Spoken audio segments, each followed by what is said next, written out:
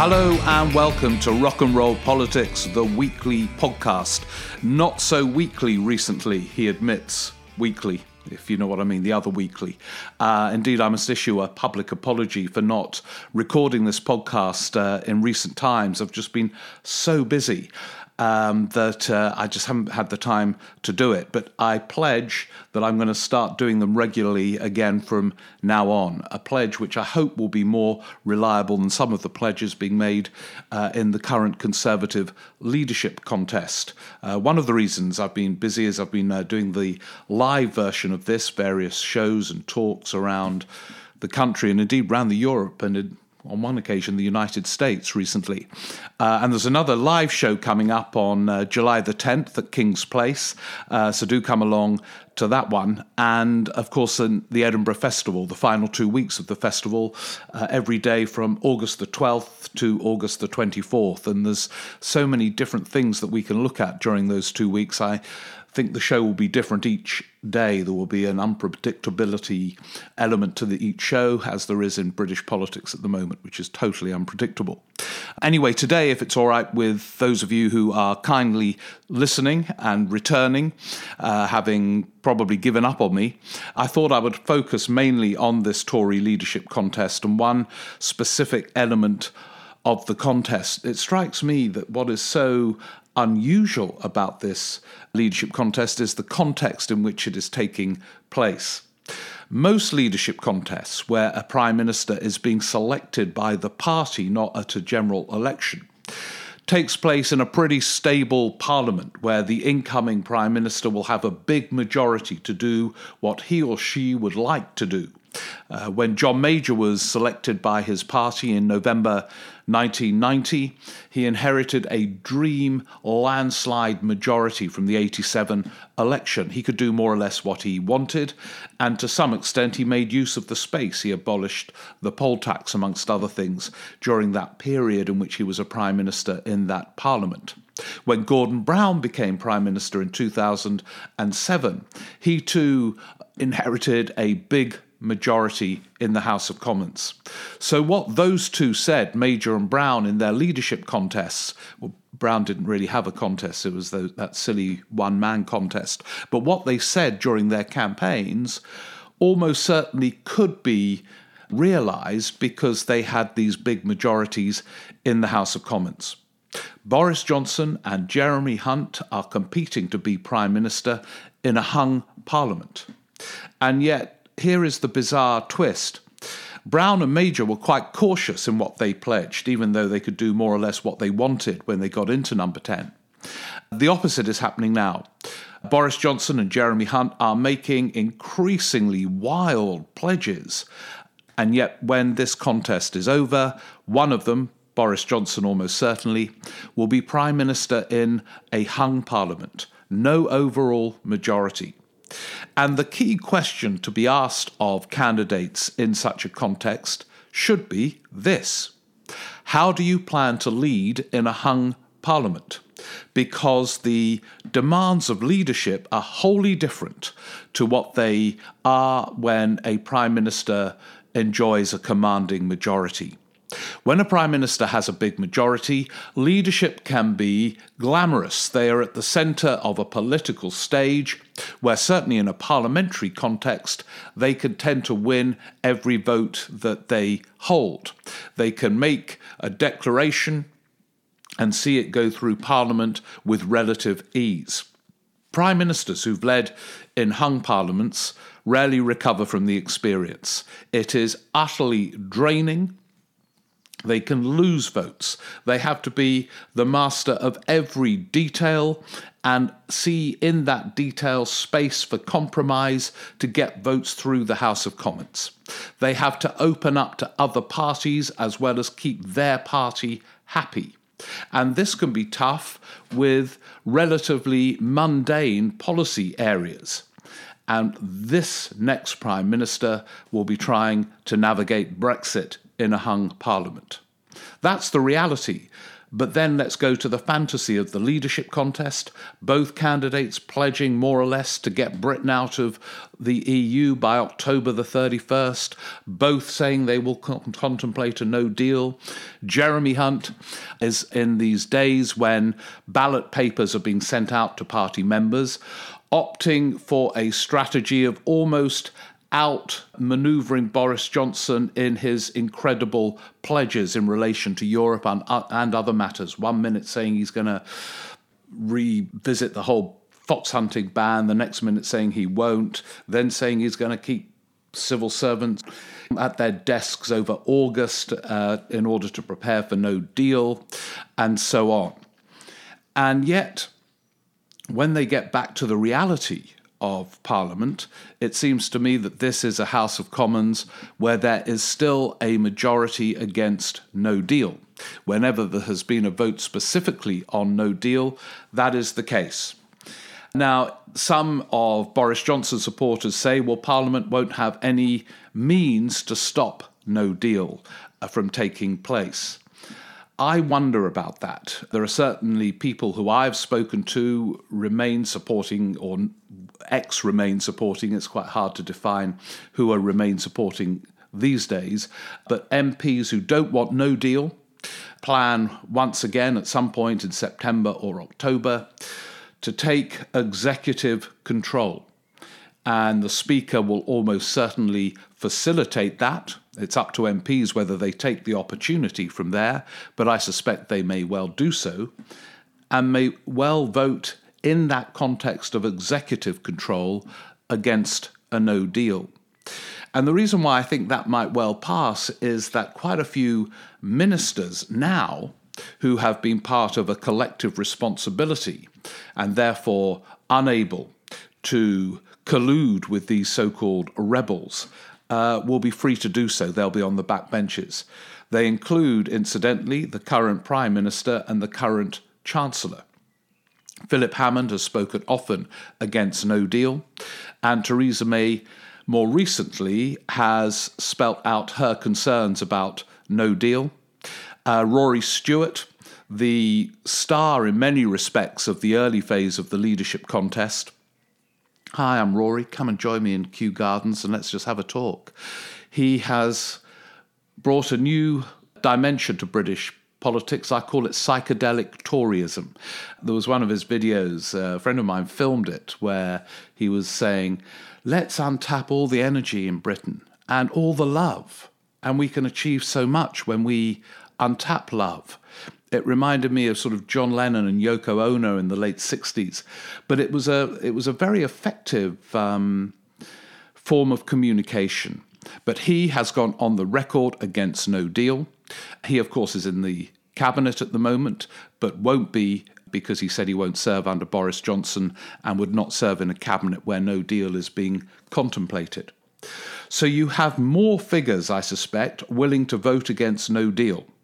I have no idea, and indeed some doubts, about whether they would vote against the government in a no-confidence motion. I think it will depend on the urgency of the context in which that took place. But on voting against no deal, I think they might well do so. And that means the numbers will probably on the Tory benches be higher than they were in previous votes. So at the very least, we can say that while these two candidates sound increasingly macho in their assertion that they are willing to contemplate no deal, Parliament could well stop it. It's the same with quite a few of the other pledges they're making. I've heard enough Conservative MPs say they are against Boris Johnson's proposal to cut taxes for high earners, to work on the assumption that if he were to bring that forward, and I doubt he will, it would be defeated in a budget. Remember, Philip Hammond was defeated in his budget when the government actually had a small majority. It was one of the early traumas of the May regime, which made her conclude that it was wise to call an early election and get her own working majority. That didn't go too well. And so what we are hearing at the moment from these candidates is wholly detached from the parliamentary arena when they return.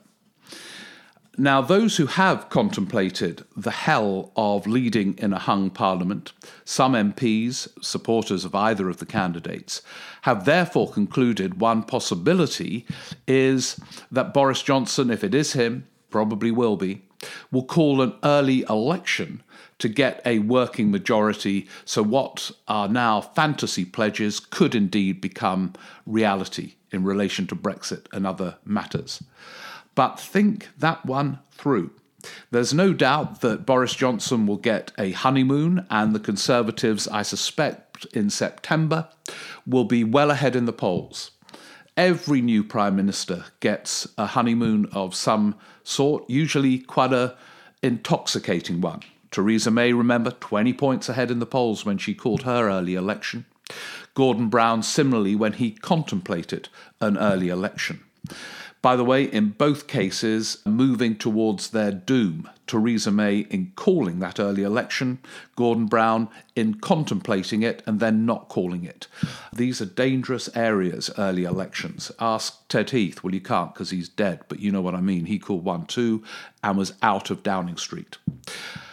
But that's not the main reason why Boris Johnson should be wary of calling an early election, however tempting the fate of others who have done it, although he should bear that in mind.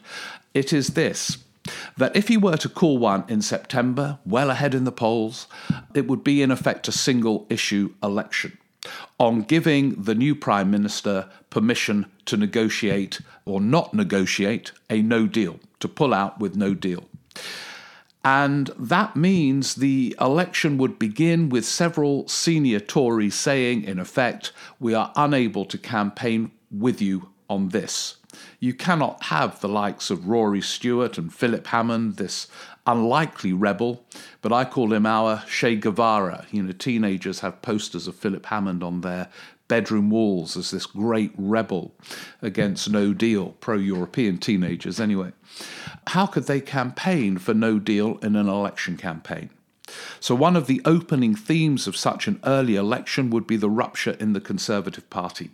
It would also be the case, I think, that because Brexit had not then been delivered, that Farage would be compelled to field candidates in the Brexit Party, which would take votes away from the Conservatives. So even though a route to liberation from the hell of a hung parliament is a very early election, calling it in September, holding it at the end of September or early October, it would be, I think, too risky to do. In other words, if I'm right about that, and predictions are treacherous, of course, Boris Johnson will have to navigate his version of Brexit through this hung parliament. And what is interesting about that is, although I suspect he hasn't reflected greatly on the nightmarish constraints of being a prime minister in a hung parliament, it's not glamorous. I think he regards the job partly as hugely glamorous, being prime minister, for understandable reasons. It can be. But it's not in a hung parliament. It is just difficult. Look at what happened to Wilson, Callaghan, Major, May, when they navigated through hung parliaments. They've never, ever fully recovered from the experience. I think Johnson doesn't really want no deal. He's almost said as much. There's a 1,000,000 to 1 chance. I think he is working on the highly optimistic assumption that the EU will be worried enough by his threat of no deal to concede to him on the key issue of the Irish question and the backstop. I wonder about that, partly because we know what the EU has been like when faced with a similar threat under Theresa May. It's easy now to look back and say, oh, May was never serious about no deal. She never wanted it. It was quite clear she never wanted it. Now, part of that statement is true. It's the case, evidently, that she never wanted it, because she's made quite clear now she thinks it could lead to the breakup of the United Kingdom and all the rest of it. But the other part of that statement is not true. There was a point where it was far from clear I remember speaking to Yvette Cooper about Theresa May for a Radio 4 series I was doing on Theresa May. And Yvette Cooper had said to Theresa May at one of those liaison committees where they question a Prime Minister, "I've known you, Prime Minister, for 20 years, and you will never contemplate no deal." And May gave that sort of steely gaze that she could sometimes do and didn't answer the question. And after that, Yvette Cooper formed the impression that May was indeed contemplating no deal. May became, in her language, tougher, in her determined resolution to take Britain out by March the 31st, a statement iterated and reiterated again and again. And there were quite a few. There was quite a lot of talk about maybe May's serious about no deal. And I remember speaking to political journalists who knew her well, and they were saying, I wonder whether she would really take us out on no deal. And that too was being questioned in the European Union as well. Speaking to some of that lot, they were far from clear that May would not leave without a deal. Her language, no deal is better than a bad deal, her determination to get us out and all the rest of it, made some of them wonder that maybe she would take the UK out without a deal. And what was the EU's response? They didn't change a dot and comma of anything. So why they should when Boris Johnson threatens no deal is far from clear. But I think that is his strategic calculation. He, I think, aches for a deal almost as much as May did. Obviously a different one, but a deal. I think he aches too for the transitional period. So nothing much changes on November the 1st, but he can raise a glass because he's taken Britain out.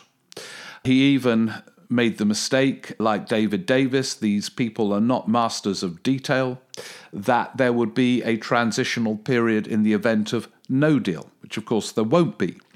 The transition accompanies May's deal. So I'm not sure this threat of no deal will greatly change the EU position. And what happens then? Well, we will find out soon enough. There is so many different routes that could be taken over the next few months. I think all we can say for now is that this autumn will be the most seismic politically of our lives.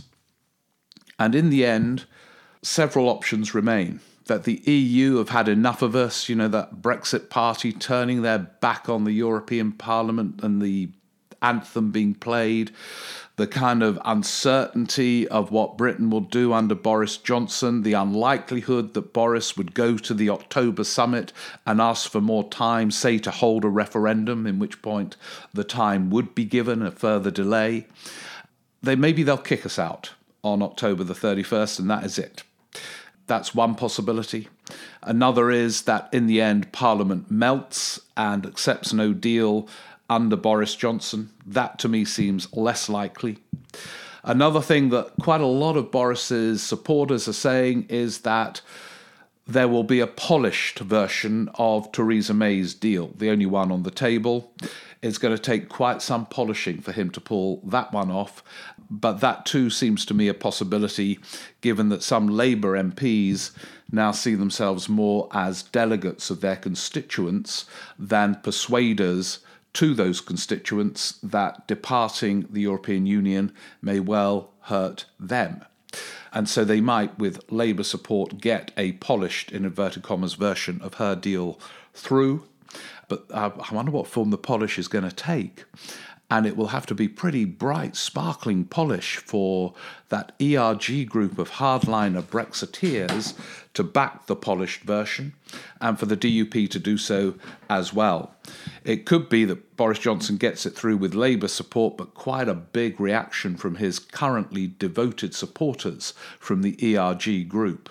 they aren't sentimental. I can't hear most of them, Mark Francois saying, because it's Boris, let's go for it. Or Jacob Rees-Mogg saying, I know I've regarded this deal as the greatest betrayal of 500 years of British history, but under Boris Johnson it feels and looks very different, and therefore I will give it my full support.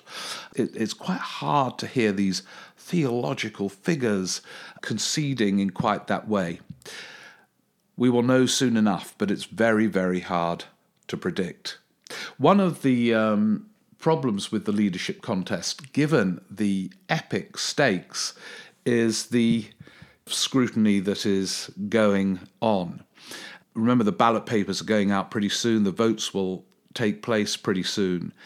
And in a way, the only sort of big moment of national exposure was that BBC Leaders debate with the then 5 candidates. And I've said before, the BBC is not biased to the left or right or to Remain or Brexit, whatever those various sides think, they emphatically are not.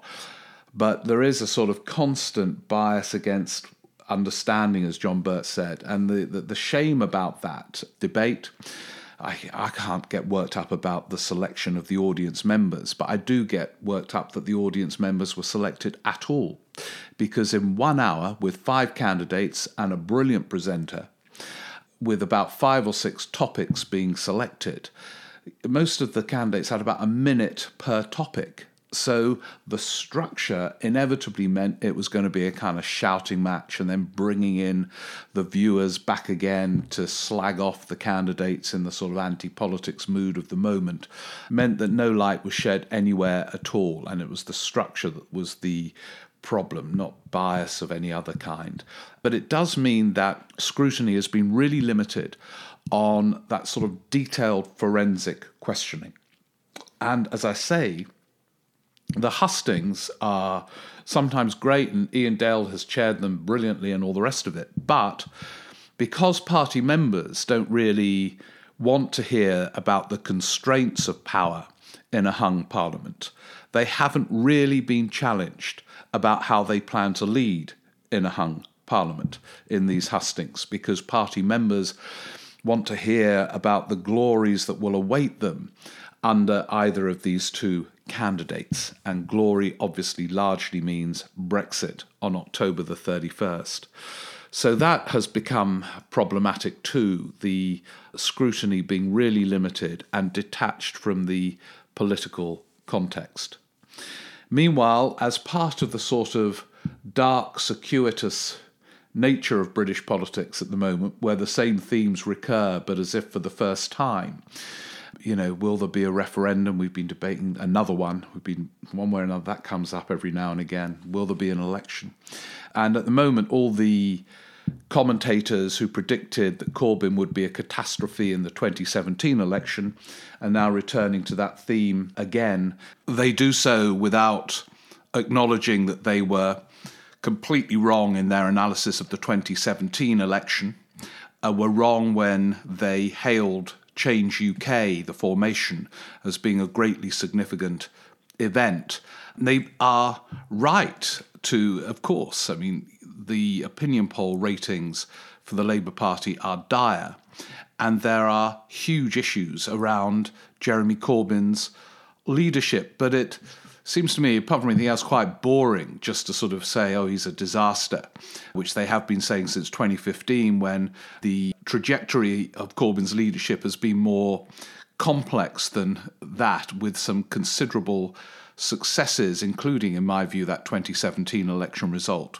His critics say he still lost, but he lost when an election was called suddenly by a Prime Minister 20 points ahead in the polls, and by depriving the Conservatives of her majority in that election. Corbyn has given these liberal commentators still hope that their great cause, Remain, could actually still happen. If May had won that big, we'd have been out of the European Union by now. So he has had, in some respects, more impact as leader of the opposition than many leaders of the opposition in the recent past. So it seems to me that the analysis of Corbyn's failings are both more interesting and complicated than merely to point out it's a disaster, his high point has gone when they never acknowledged a high point in the first place, and so on. Part of his problem, indeed the biggest part in my view, is his near invisibility at an epic moment of history. He's actually not a bad interviewee. He's this curious mix of radical, sweeping convictions in some respects, but quite tonally emollient as an interviewee. But we never see him in any kind of interview situation. He's been clearly barred from doing any by his office. So he's an invisible leader, when the leader of the opposition at the moment should be a huge, near ubiquitous figure, framing arguments about no deal, which is a new element to the Brexit equation. No deal was not part of the debate during the 2016 referendum. And so his failings are partly to do with an inability to frame arguments, to work out then how you develop the arguments to get wider appeal, and to win in terms of the debate about things like no deal and other issues as well. Invisibility is not, I'm sure he works round the clock, and I know he's not ill because I see him go running on a regular basis, and it's a 5K plus run that he does. But he needs to be at the moment everywhere, or a leader of the opposition does, and he's nowhere to be seen most of the time.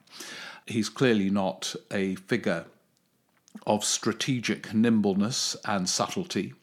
And as a backbencher who never wanted to be a leader and never reflected on the skills required of leadership, he's not going to suddenly acquire them in his late 60s when the leadership suddenly descends on him. And so these are huge, huge issues.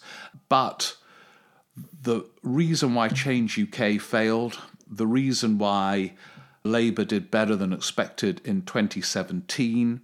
The complexities of Brexit, it's interesting, I hear some people say, if only Yvette Cooper were leader now. And she has got many, many qualities. I'm a big admirer of hers, but she actually has not come out for Remain or a referendum as yet. She's been heavily involved in the process to try and stop this no-deal Brexit.